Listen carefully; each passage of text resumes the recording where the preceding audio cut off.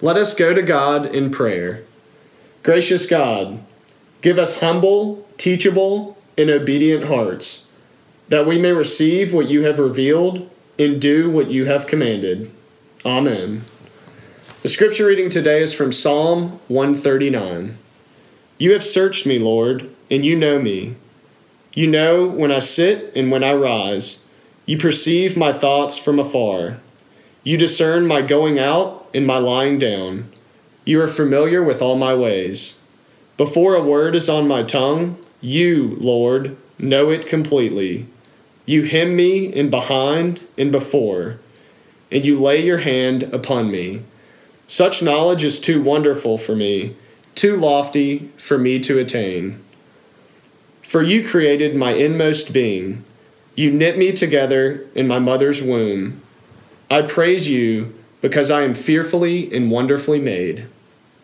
Your works are wonderful, I know that full well. My frame was not hidden from you when I was made in the secret place, when I was woven together in the depths of the earth. Your eyes saw my unformed body. All the days ordained for me were written in your book, before one of them came to be. How precious to me are your thoughts, God. How vast is the sum of them. Were I to count them, they would outnumber the grains of sand. When I awake, I am still with you. The word of the Lord. Thanks be to God. Our New Testament lesson this morning comes from the Gospel of John, the first chapter, verses 43 through 51. So listen now for the word of God to the church on this Lord's Day. The next day, Jesus decided to go to Galilee. He found Philip and said to him, "Follow me." Now, Philip was from Bethsaida, the city of Andrew and Peter. Philip found Nathanael and said to him, "We have found him about whom Moses in the law and also the prophets wrote, Jesus, son of Joseph from Nazareth." Nathanael said to him, "Can anything good come out of Nazareth?" Philip said to him, "Come and see." When Jesus saw Nathanael coming toward him, he said of him, "Here is truly an Israelite in whom there is no deceit." Nathanael asked him, "Where did you come to know me?" Jesus answered, "I saw you under the fig tree before Philip called you." Nathanael replied, "Rabbi, you are the Son of God. You are the King of Israel." Jesus answered, "Do you believe because I told you that I saw you under the fig tree? You will see greater things than these." And he said to him, "Very truly I tell you, you will see heaven opened and the angels of God ascending and descending upon the Son of Man." This is the word of the Lord. Thanks be to God. As the poet and playwright Oscar Wilde once observed when talking about the difference between the sexes, women are never disarmed by compliments. Men always are. Now, that certainly seems to have been the case with Nathanael in this story. As he approaches the road, he remains somewhat of a cynic about this purported Messiah from Nazareth. But then, with just a few words passing between them, he offers Jesus one of the clearest professions of the lordship of Christ that we find in all of Scripture. Nathanael was not only disarmed, he was instantly transformed. And who can blame him? To receive a compliment from Jesus himself, that elevates a person into admittedly rarefied air. But it's the nature of this particular compliment that I'd like to explore this morning. Because to have it said that there is no deceit in us strikes me as an exceedingly precious thing. To have someone gaze into our heart and search our spirit and find nothing false, nothing fake, nothing postured or propped up, I feel like that is one of the most wonderful things that could ever be said to a person. Now, admittedly, I am a fan of word studies, especially when the word is spoken by Jesus. And the word deceit, the word for deceit in Greek, merits some careful study because it draws from a deep well of meaning in the New Testament. The noun doulos appears in 3 Gospels, in the Acts of the Apostles, in the letters of Paul, and in the epistles of Peter. It is usually translated as deceit, but it can also mean stealth, craftiness, guile, or treachery. The essence of the compliment that Nathanael receives from Jesus was that Nathanael was clean and free from these spiritual pollutants. So using the lens of this potent little word, I want to look at what Nathanael was not, in the hope that we can not only learn from the compliment he received, but perhaps follow his example and dare to dream that someday it might also be said of us that God could look into our hearts and find no deceit. One of the ways that doulos is used in Scripture as a marker of deceit carries the connotation of baiting or the laying of traps. In the Gospels of Matthew and Mark, for example, this was the word the evangelist used to describe the Pharisees, who were always laying traps for Jesus. They were constantly baiting him with thorny questions of the law, hoping that he might say something that they could use against him. Their purpose was to detract him, discredit him, and diminish him. And this mean-spirited craftiness was not only criticized in the New Testament, but also by the prophets and the priests of Israel. This kind of deceit was clearly in the mind of the psalmist, who lamented the stealthy and sinister ways in which the rich and powerful were taking advantage of the poor. They think in their heart, "We shall not be moved," the psalmist wrote in Psalm 10. Their mouths are filled with cursing and deceit and oppression. Under their tongues are mischief and iniquity. They sit in ambush in the villages. In hiding places, they murder the innocent. Their eyes stealthily watch for the helpless. They lurk in secret like a lion in its covert. They lurk that they might seize the poor.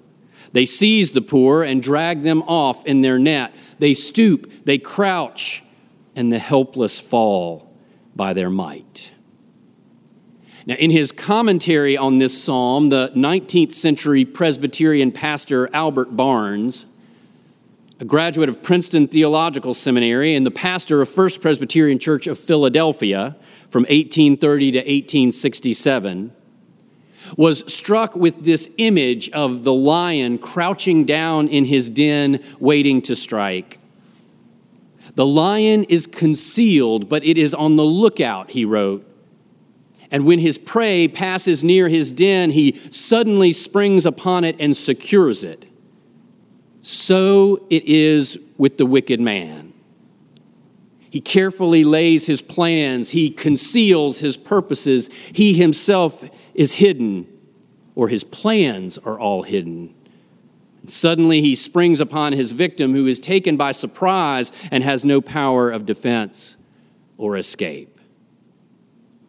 So the guidance for us as we seek to emulate Nathanael is to distance ourselves from this kind of baiting. Those who seek only to lay traps for others are not following the way of Christ. If we seek that high compliment of having no deceit in our hearts, this cannot be our way. Another meaning of doulos, as Jesus seems to use it here, is a lack of flattery. As he said openly to Philip, he doubted that the Messiah could really be a man from Nazareth.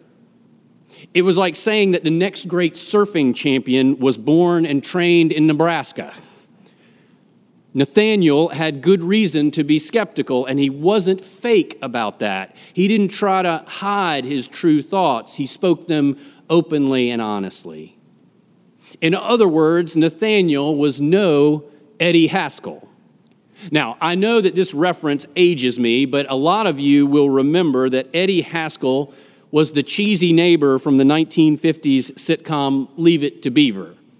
Reruns were still aired when I was growing up, so as a child of the 70s, I got to know Eddie as the overly polite boy who laid that flattery on thick to adults like Ward and June Cleaver.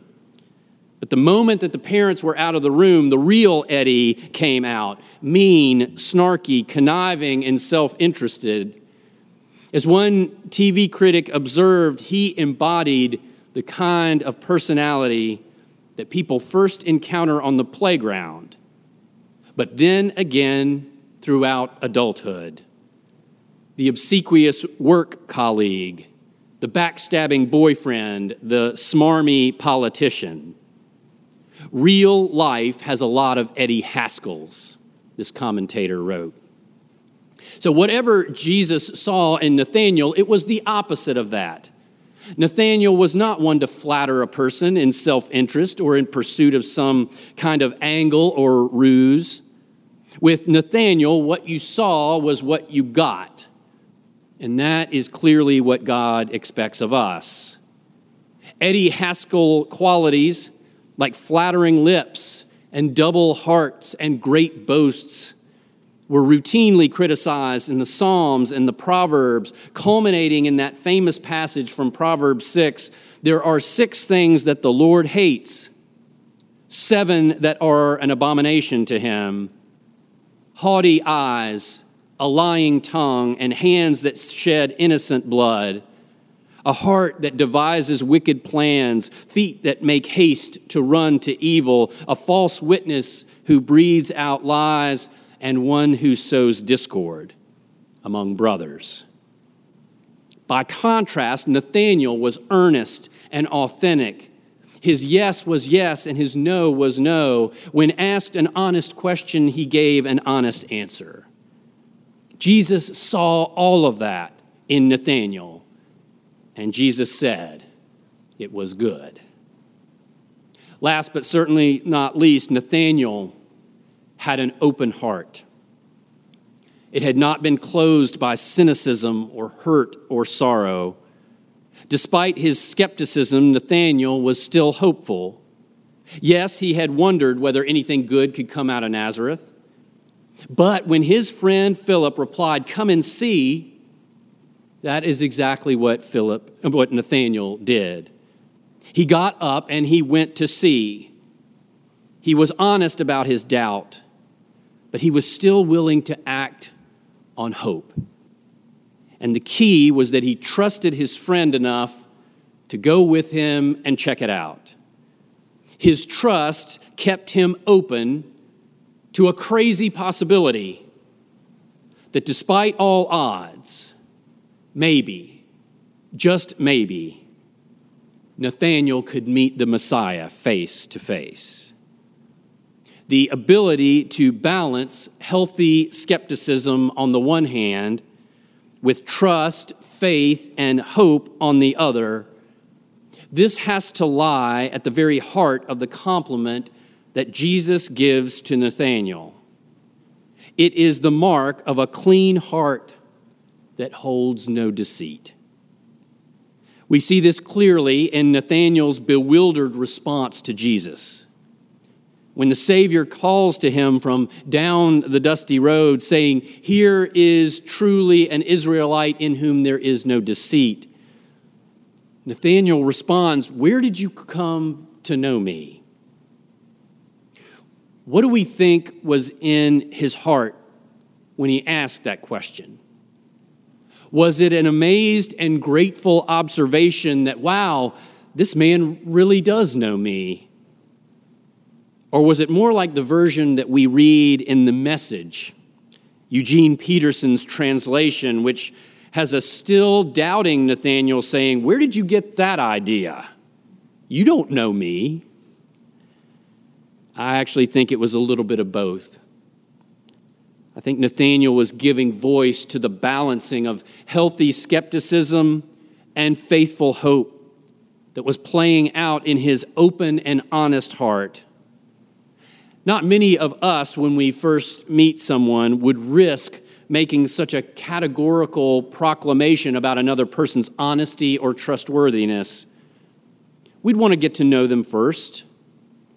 Trust is something that is built over time, something that happens when people walk alongside each other for a while, when they see each other in action, when they observe how they respond under duress and affirm that when that person is tested by life, that they ultimately land on the side of the truth. On the other hand, the need to be seen, the need to be heard and recognized, to be understood, and to be really and truly known by another, that is one of the deepest human needs and the greatest of human desires. I think every person craves the deep comfort of knowing that even when our lives are laid bare, even if those things that we are not so proud of are revealed, that someone who has that full knowledge might still choose us and even cherish us for who we are. Not the versions of ourselves that we share in Christmas letters or post on Instagram, but the real deal about us. One of our greatest hopes is to be loved, truly loved, without flattery, manipulation, or deceit. The achievement of that hope is what we hear in the grateful psalmist who said, "O Lord, you have searched me and known me. You know when I sit down and when I rise up. You discern my thoughts from far away. You search out my path and my lying down and are acquainted with all my ways. Even before a word is on my lips, O Lord, my tongue, O Lord, you know it completely. You hem me in behind and before. You lay your hand upon me. And somehow, Lord, you still love me. You still cherish me. You still choose me. That gift is too wonderful for me.